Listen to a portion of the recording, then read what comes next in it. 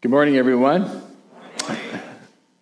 So many people think of the star in a Christmas story and the wise men and the shepherds and all the animals. They think of it as just part of the narrative. They don't think of it necessarily as being significant. Someone said to me last week that they appreciated the message because they recognized that it's just more than just embellishment to the Christmas story. It's not just myth. It's actually truth, and there's great facts and great truth behind the story of Christmas. And for many of us, and many people who don't know Christ, many that don't go to church, when they hear the story of Christmas, we see our kids enacting the Christmas story in school, we're tempted to believe that that's just part of the whole Christmas mythology, right up there with Santa Claus and the reindeer. What we need to understand today is that every part of the Christmas story, whether we're talking about the shepherds, angels, the star, the magi, the animals that were apparently around the manger, all of these things have significance. It's important to understand that because in the story is thrilling truth that helps us see, first of all, that this is all real. It's not mythology. It's truth. And it affects us and how we live our lives. And so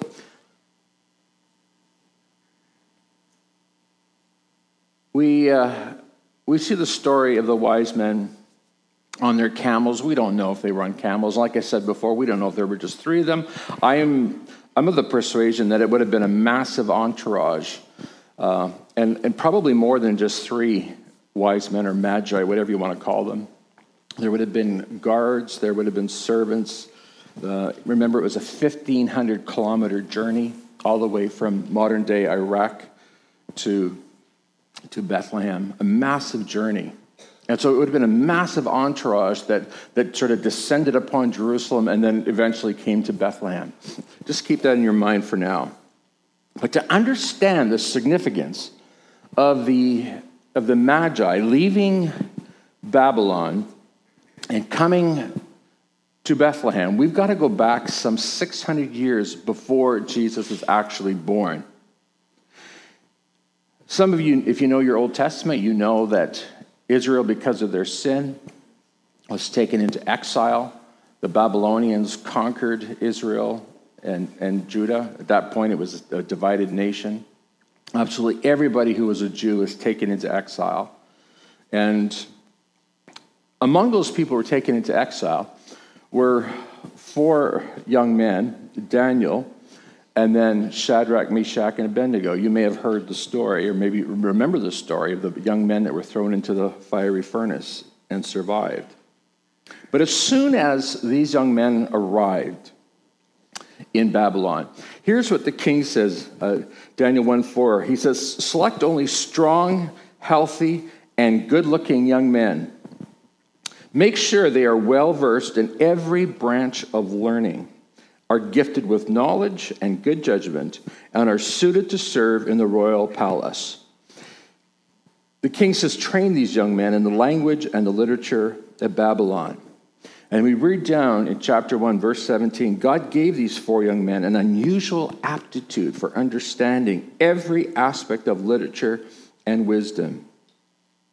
And it says, and God gave Daniel the special ability to interpret the meanings of visions and dreams.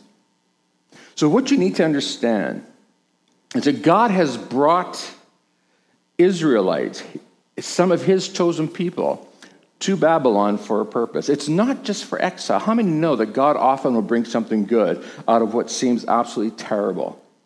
And that's exactly what happens here. God is bringing the light to the Babylonians. And the Bible tells us clearly that Daniel rises to the very top of the governmental structure of Babylon. In fact, it says he's given a purple robe, gold chains, and he's actually in third position, the third highest position in the land. And Let me just show you this verse here in Daniel 5:11-12. King Nebuchadnezzar made him, that is Daniel, chief over all the magicians, or the magi, as we know them, the astrologers of Babylon. This man, Daniel, has exceptional ability and is filled with divine knowledge and understanding. And so the very nature of the magi is that they are learning, constantly learning. They are imparting knowledge, and they're also trying to gather knowledge. And so I want you to get the picture here. 600 years before Jesus is born, God sends Daniel on a mission. He's a godly young man. And I would encourage you, read Daniel this Christmas. It'll absolutely blow your mind, because Daniel speaks of the coming of the Messiah 600 years before Messiah comes. As Christians, we know this is not a coincidence. As Christians, we understand that God's perfect will is unfolding. So here is Daniel. He's instructing the magicians, the magi. He is responsible for all of them. And we believe, beyond a shadow of a doubt, that Daniel would have instructed the magi in the theology and in the prophecies concerning Israel, and more specifically about the great king that would come out of Israel. It's absolutely a thrilling thing. Now, Daniel knew all about the prophecies in Scripture. Remember, I just finished reading to you that he had unusual aptitude for understanding every aspect of literature and wisdom. He was gifted with knowledge and good judgment. So he knew Scripture. He knew the prophecies. He knew the prophecy in Genesis 49, verse 10, which was written more than 1,000 years before Daniel was born. And it says, the scepter will not depart from Judah. That's the tribe of Judah. Nor the ruler's staff from his descendants, until the coming of the one to whom it belongs, the one whom, listen to this, all nations will honor. Now, you know that the Magi have read that and are familiar with that passage of Scripture. These Magi, these men that we call the wise men from the East, they knew of what Daniel had told them. And it was in their literature. It was written down for them to know. Daniel would have also known about the prophecy in Numbers. And some of you may have heard of the man by the name of Balaam. The Bible describes him as a prophet, as an evil prophet, in fact. And in about 1406 BC, Balak, enemy of Israel, he hires Balaam to prophesy over Israel and to curse Israel. And as Balaam goes to do his job, because it's very lucrative, big money in cursing your enemies, God reverses this and forces Balaam to speak a word of blessing upon Israel. In fact, to prophesy of the coming of this Messiah, this one who will rule over the nations, according to Genesis 49:10. And so here's what it says in Numbers 24:17. I see him. This is Balaam speaking. I see him, but not here and not now. I perceive him, but far in the distant future. A star will rise from Jacob. A scepter will emerge. A scepter, in case you don't know what that is, that's a symbol of rulership. A scepter will emerge from Israel. All of this, and there's so much more. In fact, I'm going to share one more verse from you from Isaiah. All of this points to the coming of Jesus and the signs of his coming. 100 years before Daniel was a prophet Isaiah, and here's what he said. He says, darkness as black as night covers all the nations of the earth, but the glory of the Lord rises and appears over you. Now, we understand that glory of the Lord is probably the Shekinah glory of God. In fact, this may be the star that the Magi saw.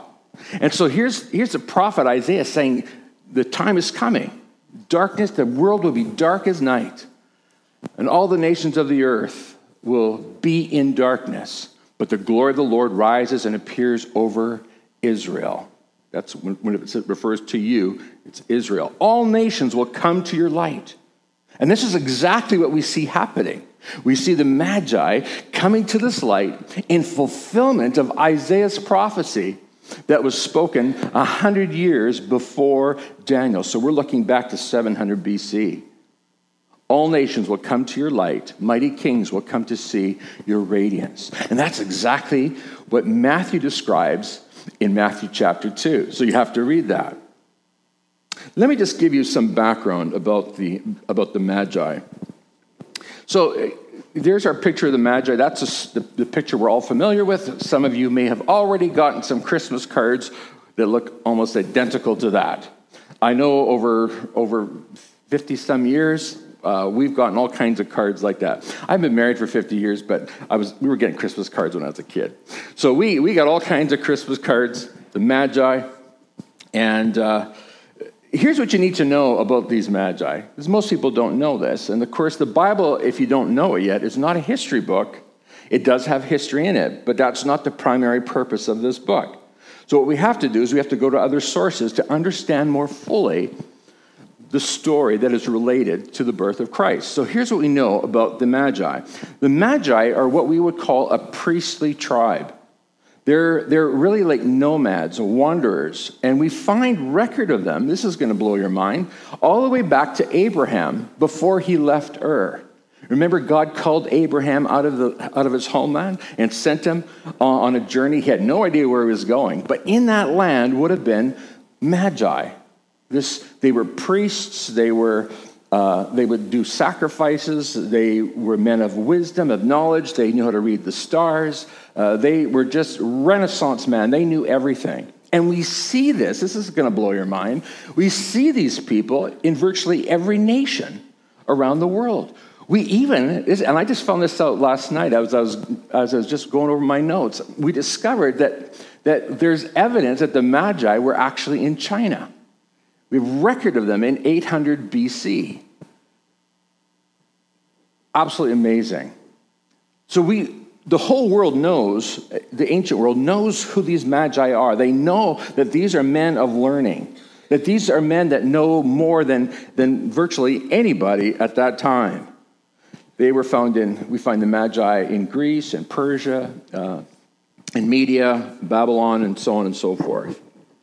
So here we have these Magi, see a star in the east, they start going through their records, and they say, could this be what Daniel the prophet taught us?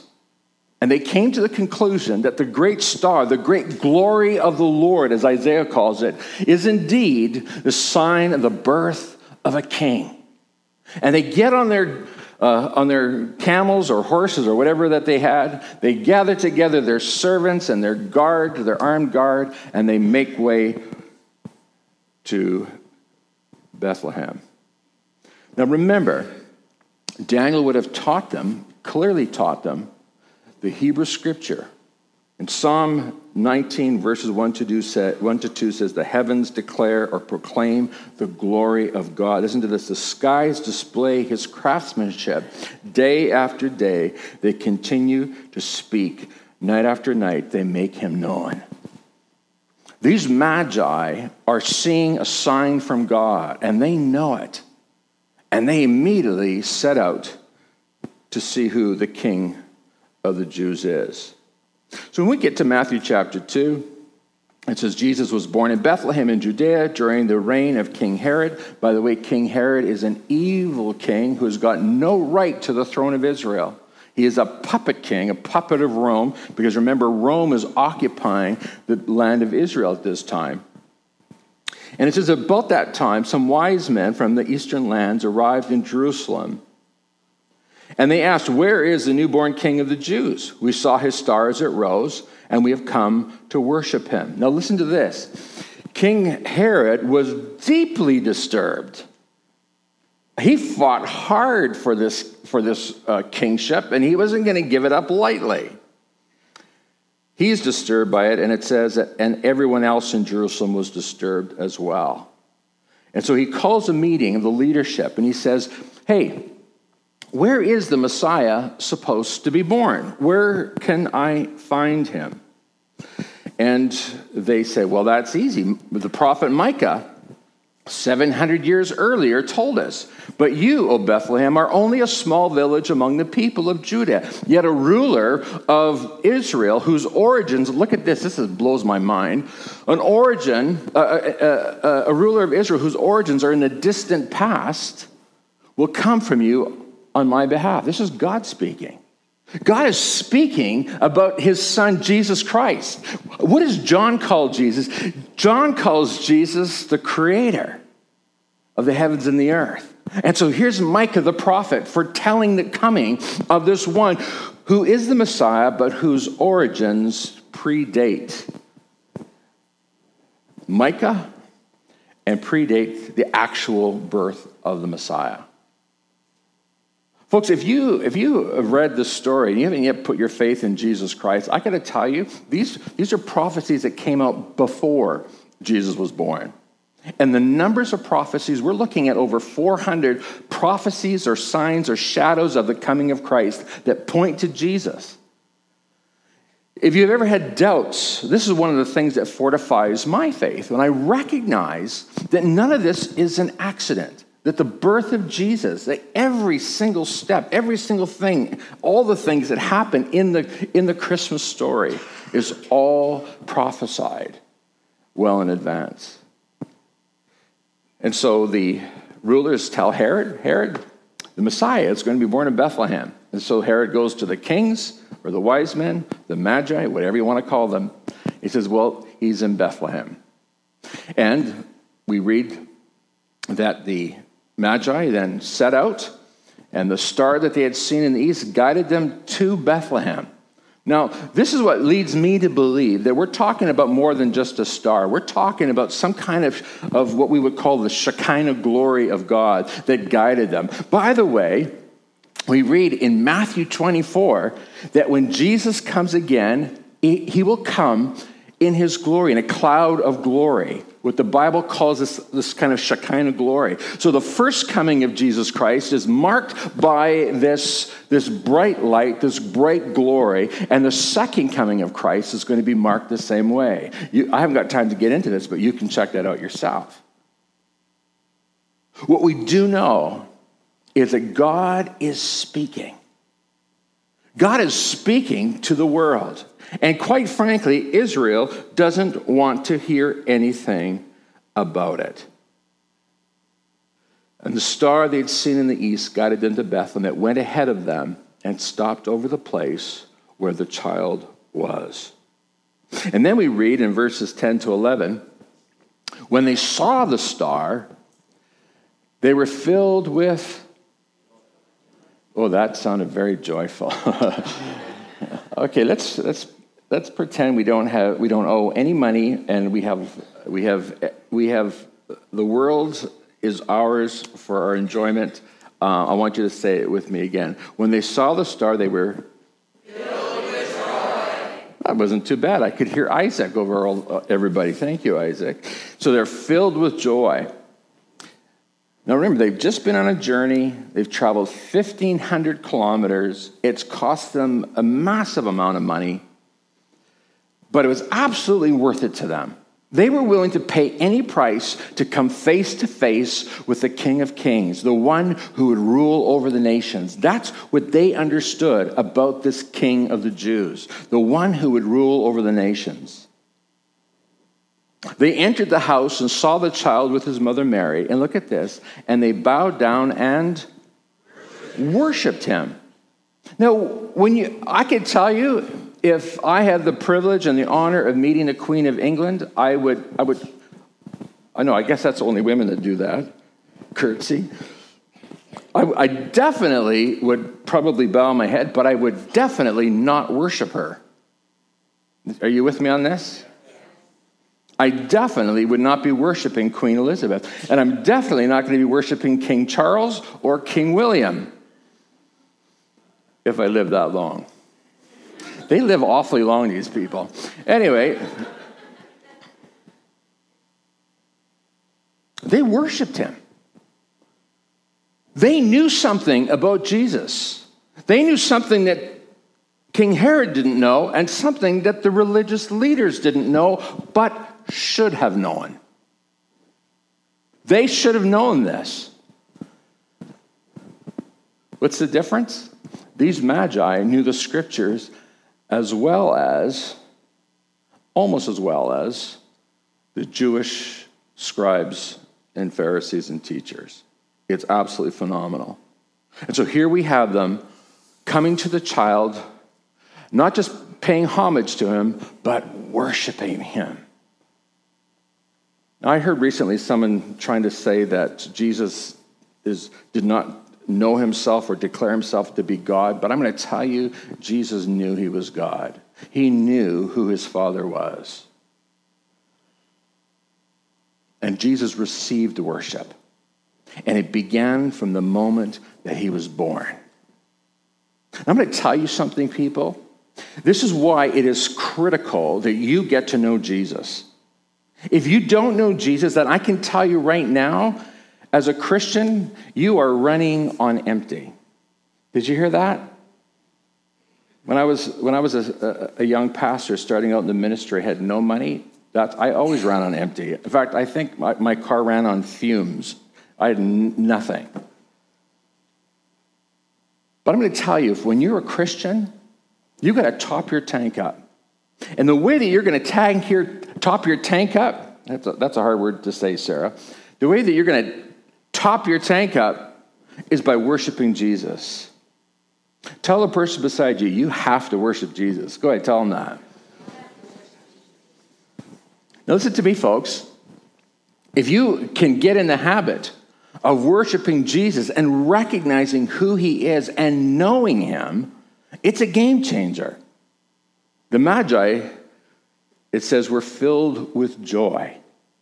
Now, I don't know about you, but I look around nowadays at so many Christians, and I mean, where's the joy? Anybody with me on this? And maybe you know that in your own life. Where's the joy? You're on your way to church this morning, you're cursing at the guy to cut you off, and get out of my way, I got to get to church, I have to go worship Jesus, get out of my way.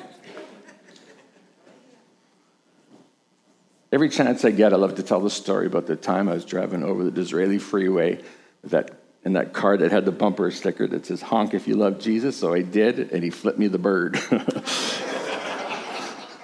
I tell that story at least once a year, at least. Where's your joy, people? Hello, where's your joy? Most of us look like we're Christians baptized in vinegar lemon juice. Get out of my way. I got to get ready for Christmas. Get out of my way. What's going on in your life? Do your kids, those of you who are parents with little kids at home, do your kids see the joy in your life? You're celebrating the birth of Christ? And you're just mad at everybody. Clean this place up. Put that stuff away. Leave those presents alone. Stop shaking them. And on it goes. I got Christmas bacon to do. I got to set the tree up. Oh, wow, what has happened to us? The Magi are teaching us something here, folks.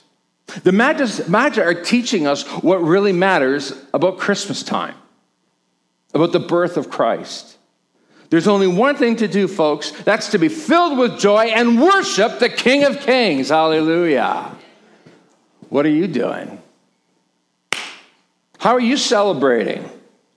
Pastor, quite frankly, I'm not celebrating. In fact, I wish Christmas would never happen. You know how many people are saying that? I mean, you just Google it. The numbers of people who are angry and bitter and uptight and anxious and furious when Christmas rolls around, family fights break out, people committing suicide. What is going on here, people? The birth of Jesus should fill us with joy. It should cause us to worship him. Well, these Magi, they've been waiting for 600 years for this event. They've been waiting, they've been studying, they've been following the literature written by Daniel. I'm sure that there must have been times when they thought, I wonder if this Daniel guy was for real. I wonder if it was real. But then it happened. And they responded to the signs that came from God himself. Now, I gotta just to stop and think about this for a minute. Here are these extraordinarily wealthy magi who have got servants. They've got their own army, and they're coming now to visit this child. Now, in their minds, what do you think they're thinking of? What will it be like when we get there? Are we coming to a palace? Are we coming to somebody with great wealth? Will the family be well known? Will there be power? Will there be prestige? And they get to Jesus, and it's like, this is it? This is where you live? Jesus was poor. His family was extremely poor. They had no wealth. They had no status. They had no power. No recognition from any of the priests. No recognition from King Herod. In the eyes of everybody, Jesus was a nobody.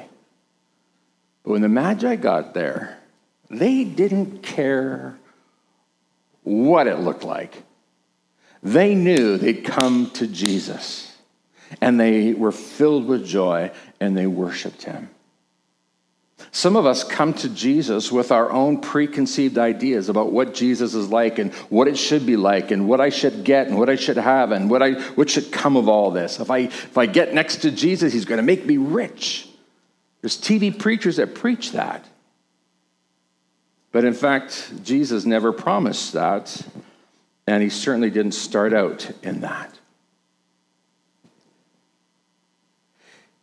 Here's what John tells us in John 1:10-11.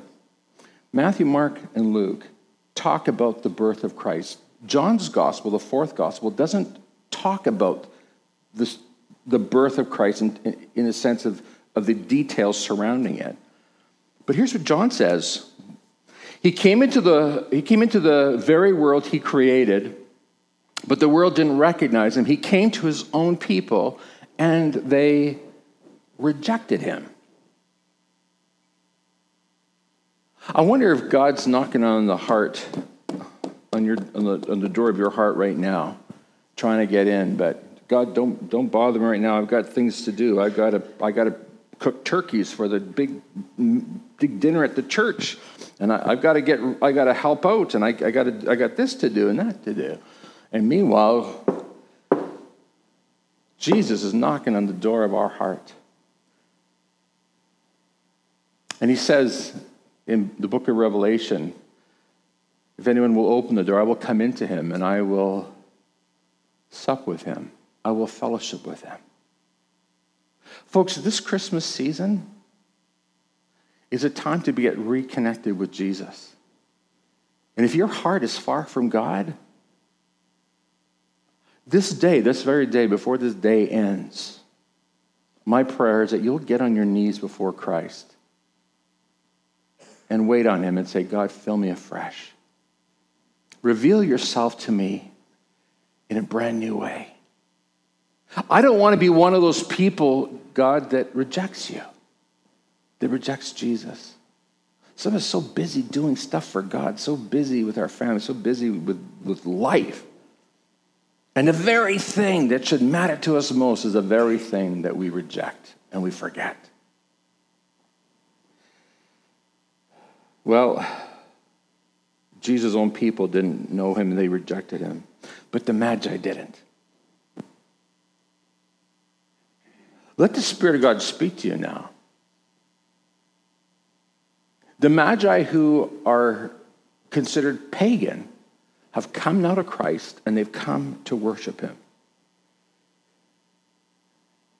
And they didn't come empty-handed. You know the story. They opened their treasure chests and gave him gifts of gold, frankincense, and myrrh. What are these gifts? What do they represent? Well, gold represents the kingly role that Jesus would play. He is the King of Kings. Frankincense represents his priestly role. When you burn frankincense, it is used as symbolic of prayer and a meeting with God. How many know today that Jesus is our advocate? Jesus says himself, no man comes to the Father except through me. And they brought myrrh, which was used for burial. from embalming. These gifts speak of the kingly role, the priestly role, and the sacrificial role that Jesus would play. You see, you just thought it was all part of the nice stories about Jesus, but you didn't know that every one of these things means something. When that star appeared in the sky, the wise men, the magi, gathered up their things. They got their gifts together because, again, they know the Jewish scripture. They know what the Messiah is going to do. They get it together and they go to Jesus, the King of the Jews. What are the lessons, people? What are the lessons from this? Because God still is speaking to us in the year 2017 about something that happened 2,000 years ago. What are the lessons? Well, this is one of the lessons. These magi have come to Jesus. Now, I'm going to tell you something, folks. This may blow your mind. But I believe these gifts, first of all, were given to Jesus, not so much for Jesus' sake, but for the sake of Jesus' parents. Did you get that? Can't you just think about this? An angel appears to Mary. Mary, you're going to have a baby. And Mary says, how can that be? And the angel says, don't worry, we're going to take care of it. And you know what happens? The Holy Spirit comes upon her, and a child is conceived within her. And the angel appears to Joseph, and same thing. Now here's these young kids. The burden of giving birth to the King of Kings. The fulfillment of Old Testament scripture. And they're wondering, God, what is going on here? This is all crazy. And the shepherds then come to Mary and Joseph to worship Jesus. And Jesus has no idea what's going on. He's a baby. What's the point of this? Mary and Joseph are the ones that are called by God to raise that baby. And so God says, I'm going to give Mary and Joseph a little bit of encouragement. And after the shepherds appear, then these magi from Iran, from Babylon appear and give these gifts. And now Joseph and Mary are thinking, wow, this is real. This is big. We have got something far bigger than we even understood. These gifts, yes, they were given to Jesus because he was the king. He's a priest because he was the Lamb of God who takes away the sin of the world. But these gifts were also given for his parents to encourage them in their role as Jesus' parents. Hey, Mary and Joseph, you're not crazy. It's all real. God is involved here. And God's about to blow everybody's mind. What else do we learn here? Well, when telling the Christmas story, I don't know if you've actually read the Christmas story, Matthew chapter 2, but most of us stop at about verse 12. We don't go on to verse 13 and to the end of the chapter, because the next part of the Christmas story is not very pleasant. It's not something that we tell people at Christmas time.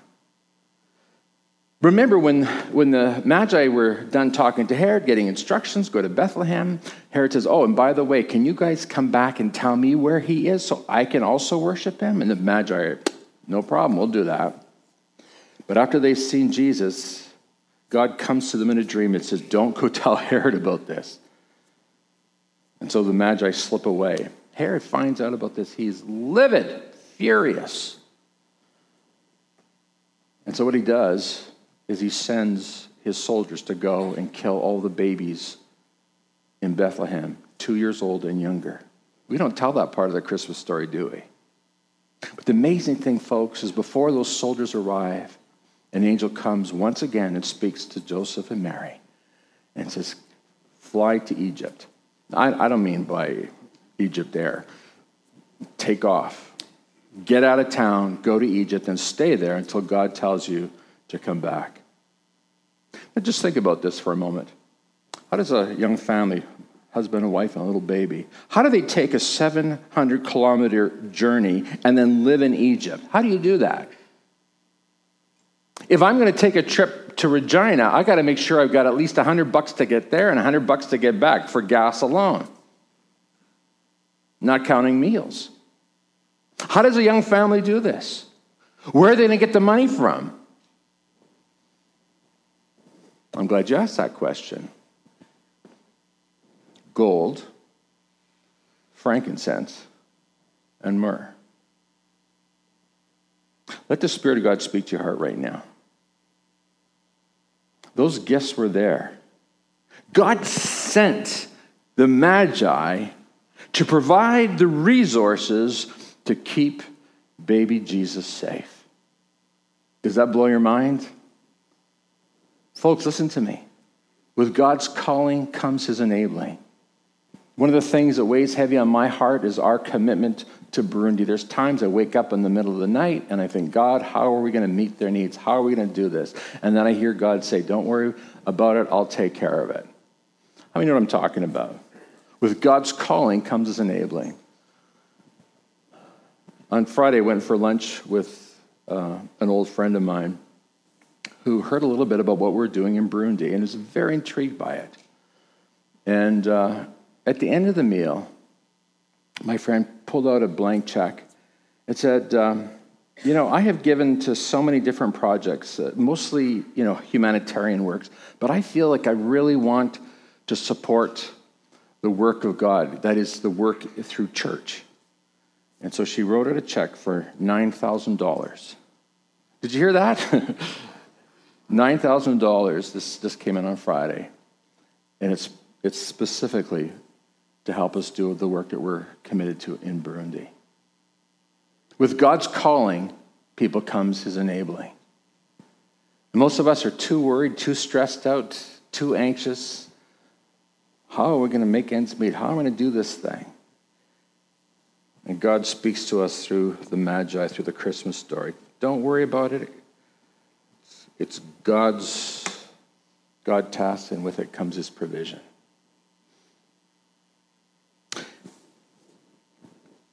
When they saw the star, they were filled with joy. They entered the house and saw the child with his mother Mary, and they bowed down and they worshiped him. Folks, they did more than just pay homage and give their respect. They worshiped him. What will it take for you to bow down to the King of Kings and the Lord of Lords? What does God have to do? Hopefully he can show you these marvelous signs. Hopefully God can appeal to your logic and help you to see the truth. What does God have to do to get your attention, to get you to the place where you'll finally say, yes, Lord, I recognize who you are. I recognize that you are the King of Kings and the Lord of Lords. I will worship you. This verse to me, these two verses to me, are two of the most amazing verses in Scripture. Because I sometimes find that Christians have a hard enough time worshiping Jesus and have a hard enough time being filled with joy. But here are these Magi, they see him for the first time, and they are filled to overflowing with joy. I want to give you a challenge this Christmas. I want to give you a challenge to get your joy back. And you're all sitting there. I want to give you a challenge to get your joy back. Where you have a smile on your face. Not because you're getting everything you want, everything's going your way, but because you know Jesus. And because you know that Jesus loves you and cares about you and knows exactly what you are going through right now. Would you stand with me, please?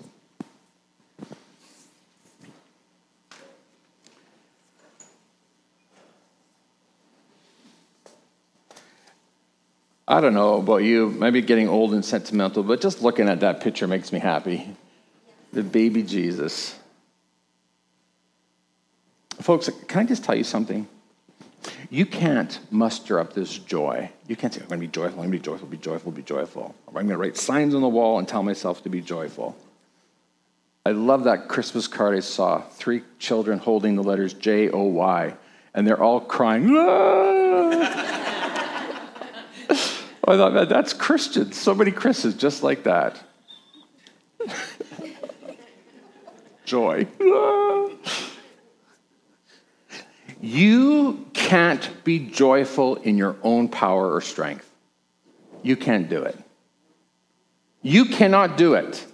You can say, I want to be joyful, I'm going to be joyful. You can force yourself to smile. But I tell you what joy is. Joy is the fruit of the Spirit. Did you get that? Joy is fruit of the Spirit. And where the Spirit of God is having his way in your life, there is joy. So folks, listen to me. If you're missing your joy, you're not smiling, you're not happy, that's a sign. That's a big red flag. God is saying, get on your knees and get your heart right with God so you can get your joy back. Tell the person beside you, got to get your joy back. Amen. Let's pray. Let's pray. Everybody, let's pray. God, to think that it all started with a star. God, thank you. Thank you for what you did so many hundreds of years ago. God, when we look at the story of the Magi, our hearts are filled with joy, with gladness, recognizing, God, that it was not an accident that they were there. It's all part of your design. God, for all of the history of Israel, they believed that God was only for the Jews. But when the Magi arrived, it signaled that God is for the whole world. The Messiah was born, a ruler for all the nations.